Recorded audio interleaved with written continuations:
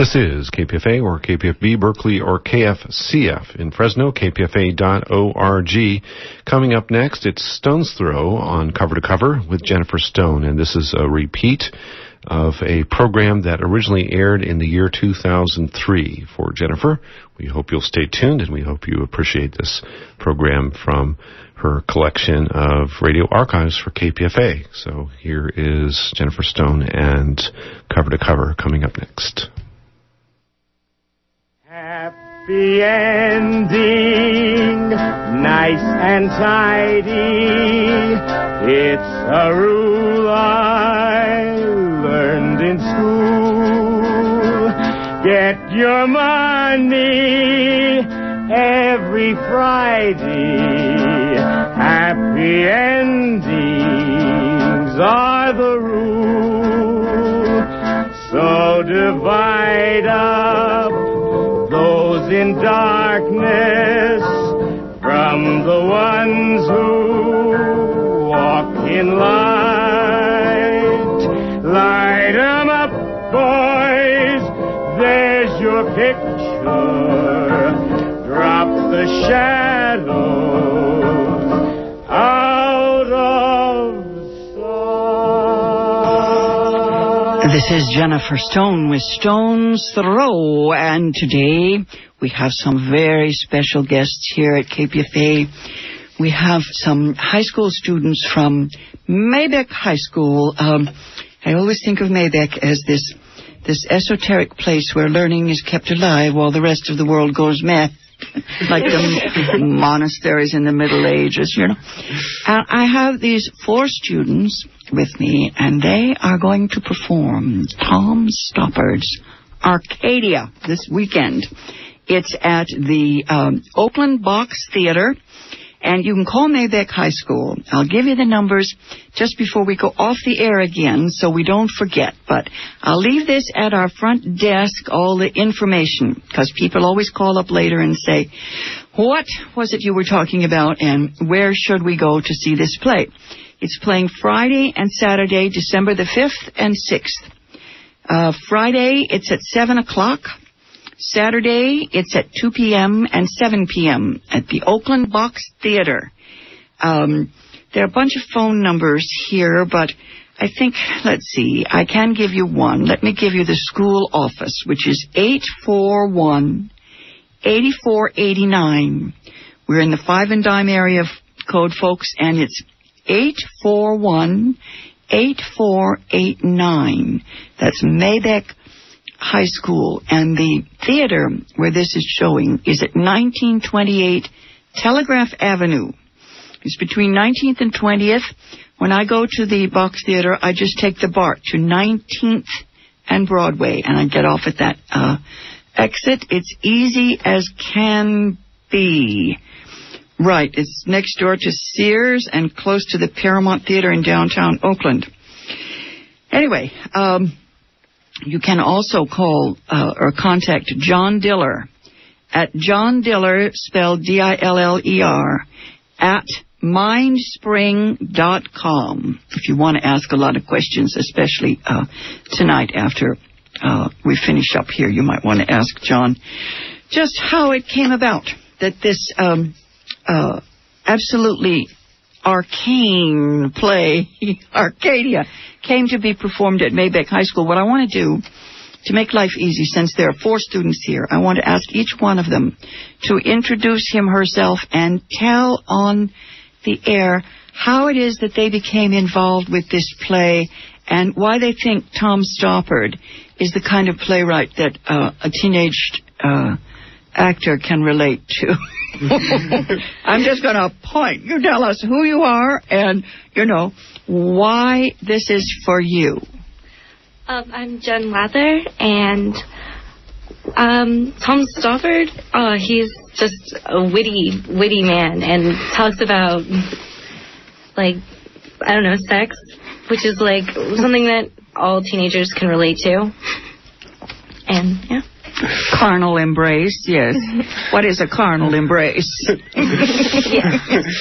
Yes, putting your arms around a side of beef, according to Tom Stoppard, right. Okay, what part are you playing, dear? I'm playing Thomasina. She is the girl that is discovering all this new stuff about, like, basically just discovering calculus and exploring, like, determinism and the second law of thermodynamics.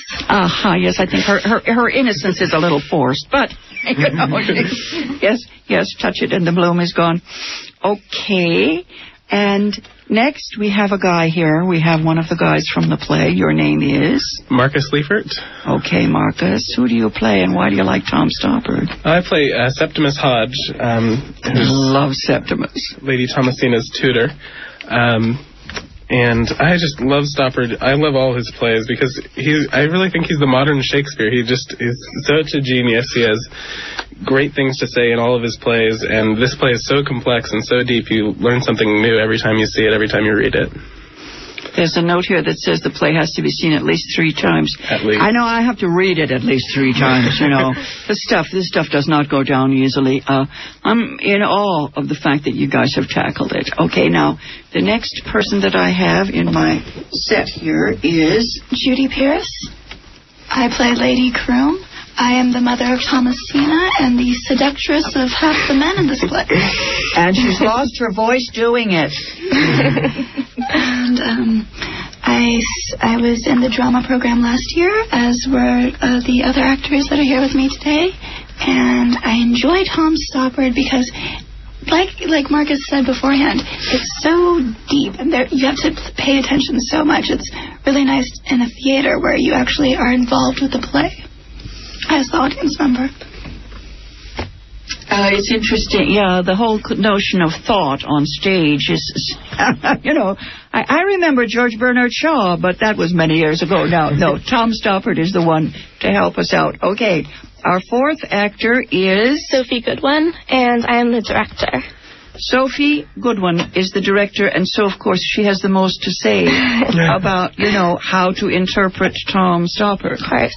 Well, what I love about Tom Stoppard is that he, like myself, he's not a mathematician, but yet he incorporates these incredible, complex ideas into his plays. He applies them to life and makes them fascinating, even for someone like me who is not usually interested in math. It's called a Renaissance woman. There was a period, a few years ago, when they told us, you know, that you had to be a professional. You weren't allowed to talk about things unless, you know, you had a PhD in them.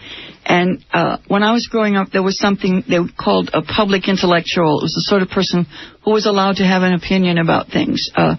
Now, some people carry that too far. They're called, you know, talk show hosts, and they never, you know. But, you know, the truth is that all knowledge is our province. Otherwise, you know, life is boring. It's uninteresting. And I think that's what the theater should be, someplace, you know, to air out your thoughts and feelings and put them together. You know, there's this tendency, I see all these books out called Emotional Intelligence. What the hell else? What other kind is there? You know, as if, you know, mind-body split is what that's all about. I mean, I learned how to be a human being by being in, 47 productions by the time I was 20, you know.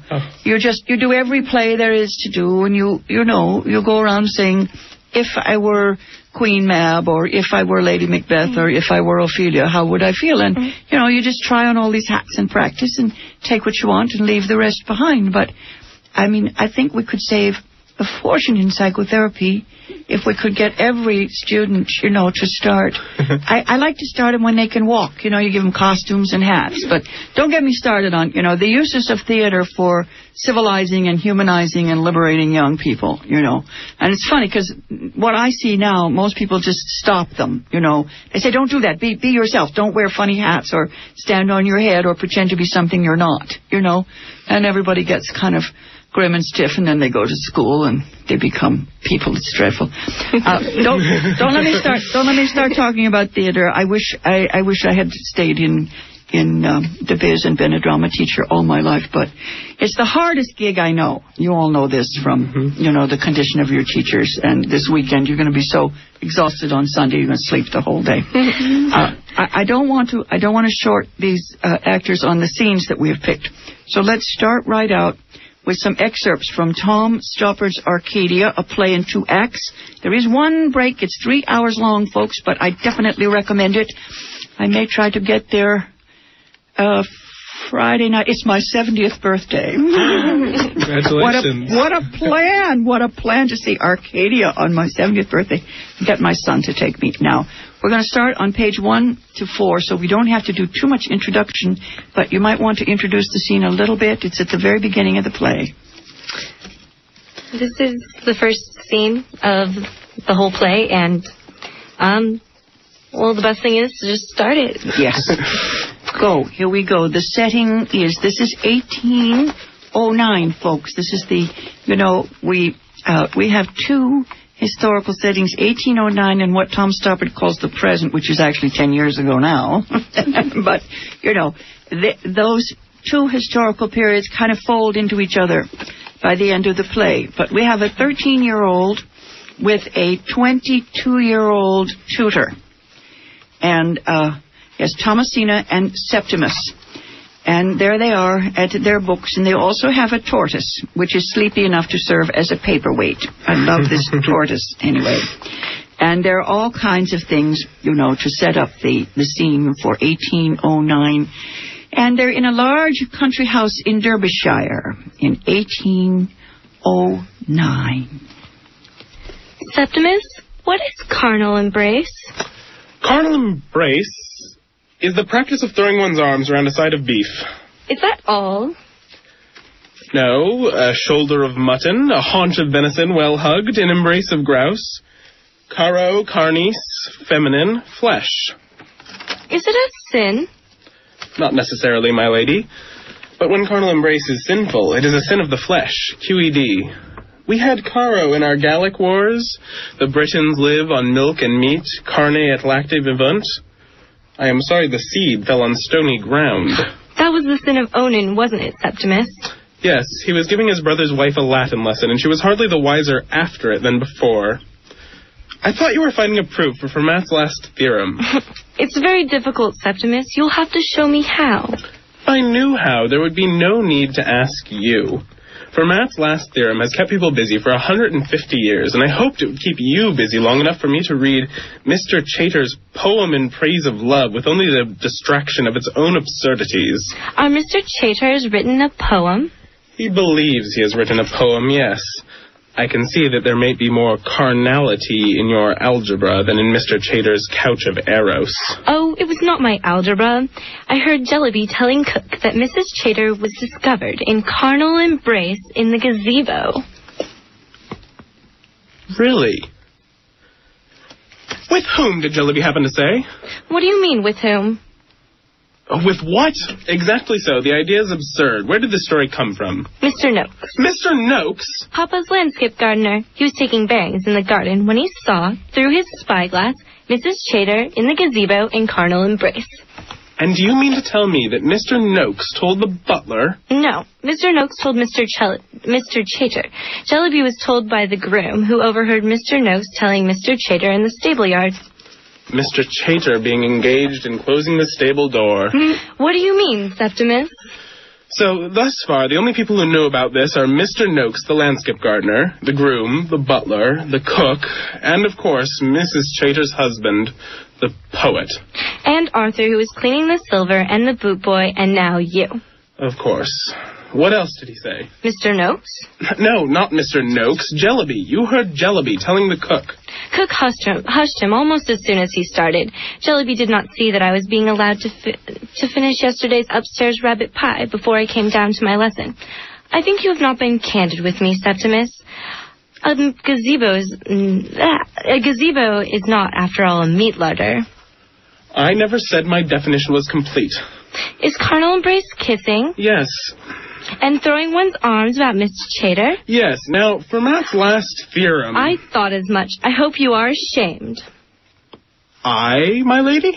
If you do not teach me the true meanings of things, who will? Yes, I am ashamed. Carnal embrace is sexual congress, which is the insertion of the male genital organ into the female genital organ for the purpose of procreation and pleasure. Fermat's last theorem, by contrast, asserts that when x, y, and z are whole numbers, each raised to the power of n, the sum of the first two can never equal the third when n is greater than 2. Ugh. Nevertheless, that is the theorem. It is disgusting and incomprehensible. Now, when I'm grown to practice it myself, I shall never do so without thinking of you. Thank you very much, my lady. Was Mrs. Chater down this morning? No. Tell me more about sexual congress. There is nothing more to be said about sexual congress. Is it the same as love? Oh, no. It is much nicer than that.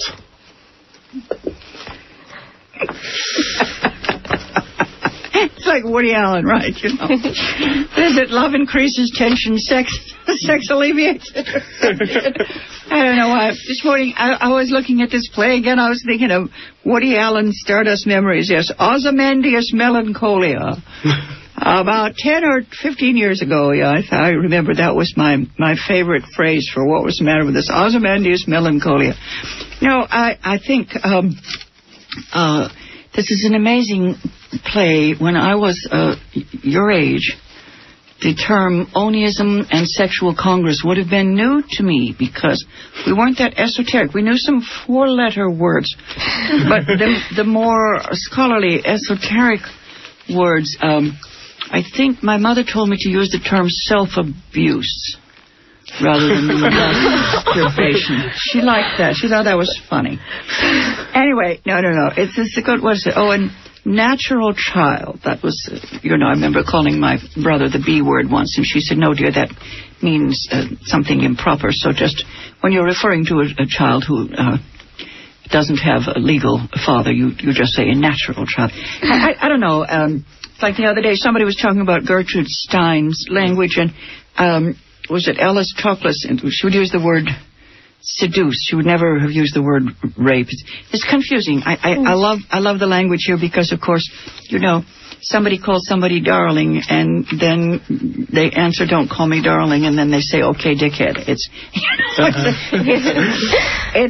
There's this wonderful, shocking combination of time and place, and gosh, let's do the next scene before I start talking.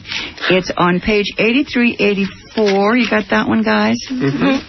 Okay, now we've got the seductress. We've got Lady Chrome. Well, we don't start with Lady Chrome. You don't start with Lady Chrome. But Lady Chrome is entering the scene now. So we have Thomasina and Lady Chrome. That's Jen and Judy. And Mark. Septimus is there, too. And Septimus. Go.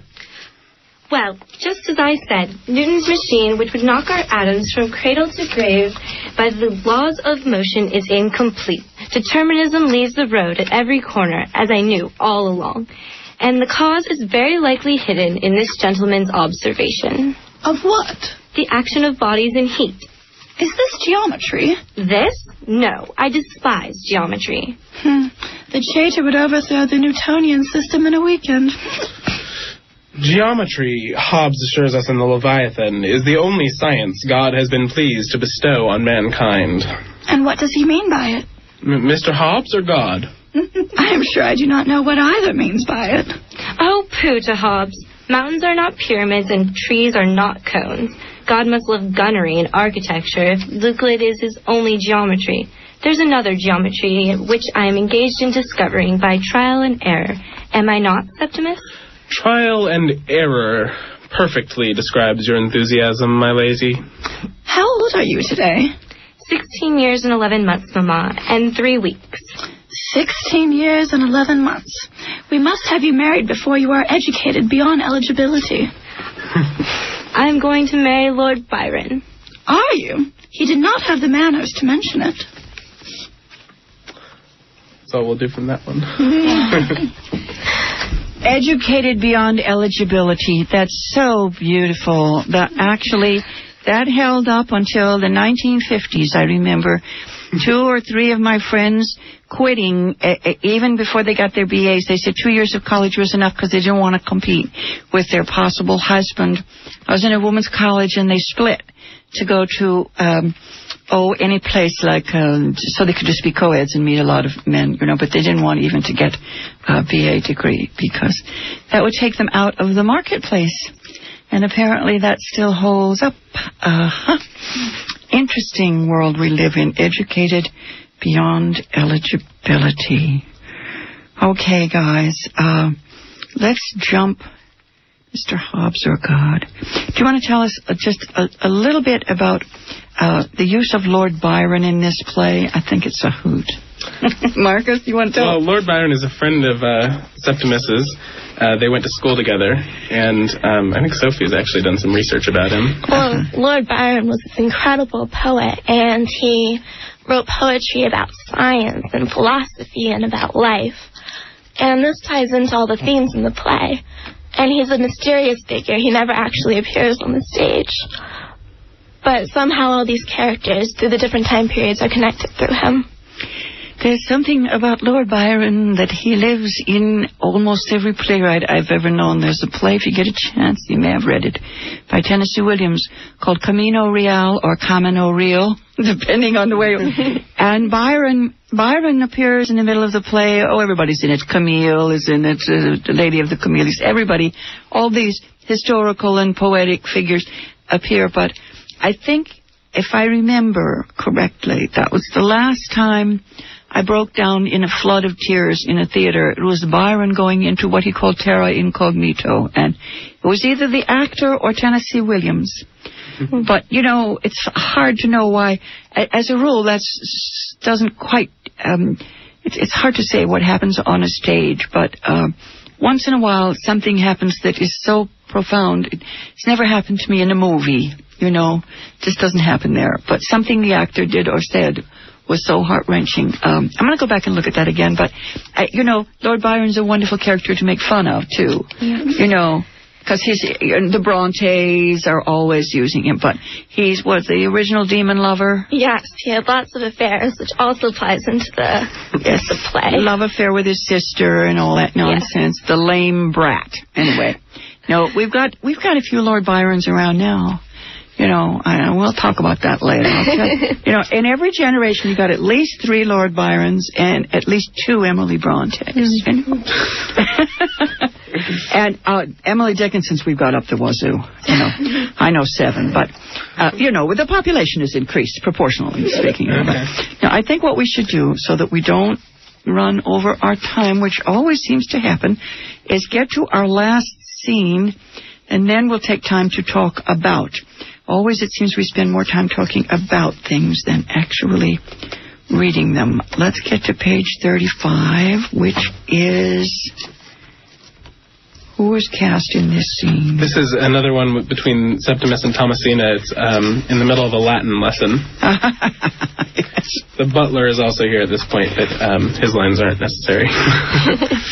Oh, well, we'll skip over the butler. Or if it need be, I'll read it, but I don't think so. It doesn't alter the action. No. Why have you stopped? Solio incessia in igne, seated on a throne in the fire, and also on a ship, sedabat regina, sat the queen? There is no reply, Jellaby, thank you. The wind smelling sweetly, perpeus velis, by with her from purple sails. Jellaby, I will have something for the post, if you will be so kind. Yes, sir.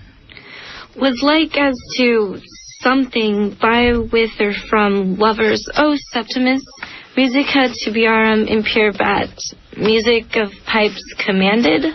Ruled is better. The silver oars exciting the ocean as if amorous. That is very good. Regina reclinabat, the queen was reclining, praetor descriptionem indescribably in a golden tent, like Venus and yet more. Try to put some poetry into it. How can I if there's none in the Latin? Oh, a critic. Is it Queen Dido? No. Who's the poet? Known to you. Known to me. Not a Roman. Mr. Chater? Your translation is quite like Chater. I know who it is. It's your friend Byron. Lord Byron, if you please. Mamma's in love with Lord Byron. Yes. Nonsense. It is not nonsense. I saw them together in the gazebo. Lord Byron was reading from his satire, and Mamma was laughing with her head in its best position. She did not understand the satire and was showing politeness to a guest. She is vexed with Papa for his determination to alter the park, but that alone cannot account for her politeness to a guest. She came downstairs hours before her custom. Lord Byron was amusing at breakfast. He paid a tribute to you. Did he? He said you were a witty fellow, and he had almost by heart an article you wrote about, well, I forget what, but it concerned a book called The Maid of Turkey, and how you would not give it to your dog for dinner. Mr. Chater was at breakfast, of course. He was, not like certain lazy bones. He does not have Latin to set and mathematics to correct. Correct? What is incorrect in it? Alpha minus? Pooh, what is the minus for? For doing more than was asked. You did not like my discovery? A fancy is not a discovery. A jibe is not a rebuttal. You are churlish with me because Mamma is paying attention to your friend. Well, let them elope. They cannot turn back the advancement of knowledge.